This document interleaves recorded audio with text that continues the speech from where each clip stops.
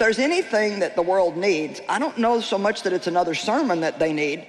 Sermons are great, and I'll continue to preach sermons, but what they really need is to see the witness of changed lives and people with peace and people that are joyful and people that walk in love and people who can actually have a testimony and say, this is what happened to me, but now over these period of years, God has worked in my life and I can say that I'm free. A woman asked me the other night, she said, now, are you really free from all that?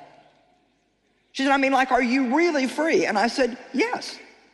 Now, you know, that doesn't mean that I never have anything that I have to deal with from my past, because there are certain things that I still do have to deal with. But freedom is not ever having to deal with anything. It's understanding what you're dealing with